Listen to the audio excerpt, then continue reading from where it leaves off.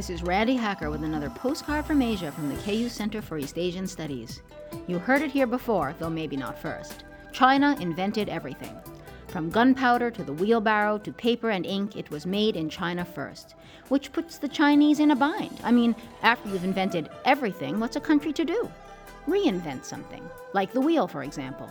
That old saw, "Let's not reinvent the wheel notwithstanding," a contemporary Chinese engineer has done just that. His wheels are not round. Inspired by the shape of a pencil, they are hexagonal, or sometimes triangular. When mounted on a bicycle, they require a special axle and suspension system in order to provide a smooth ride. Was this really necessary? No. But perhaps non-necessity is the mother of reinvention. From the Center for East Asian Studies, I'm Randi Hacker. Wish you were here.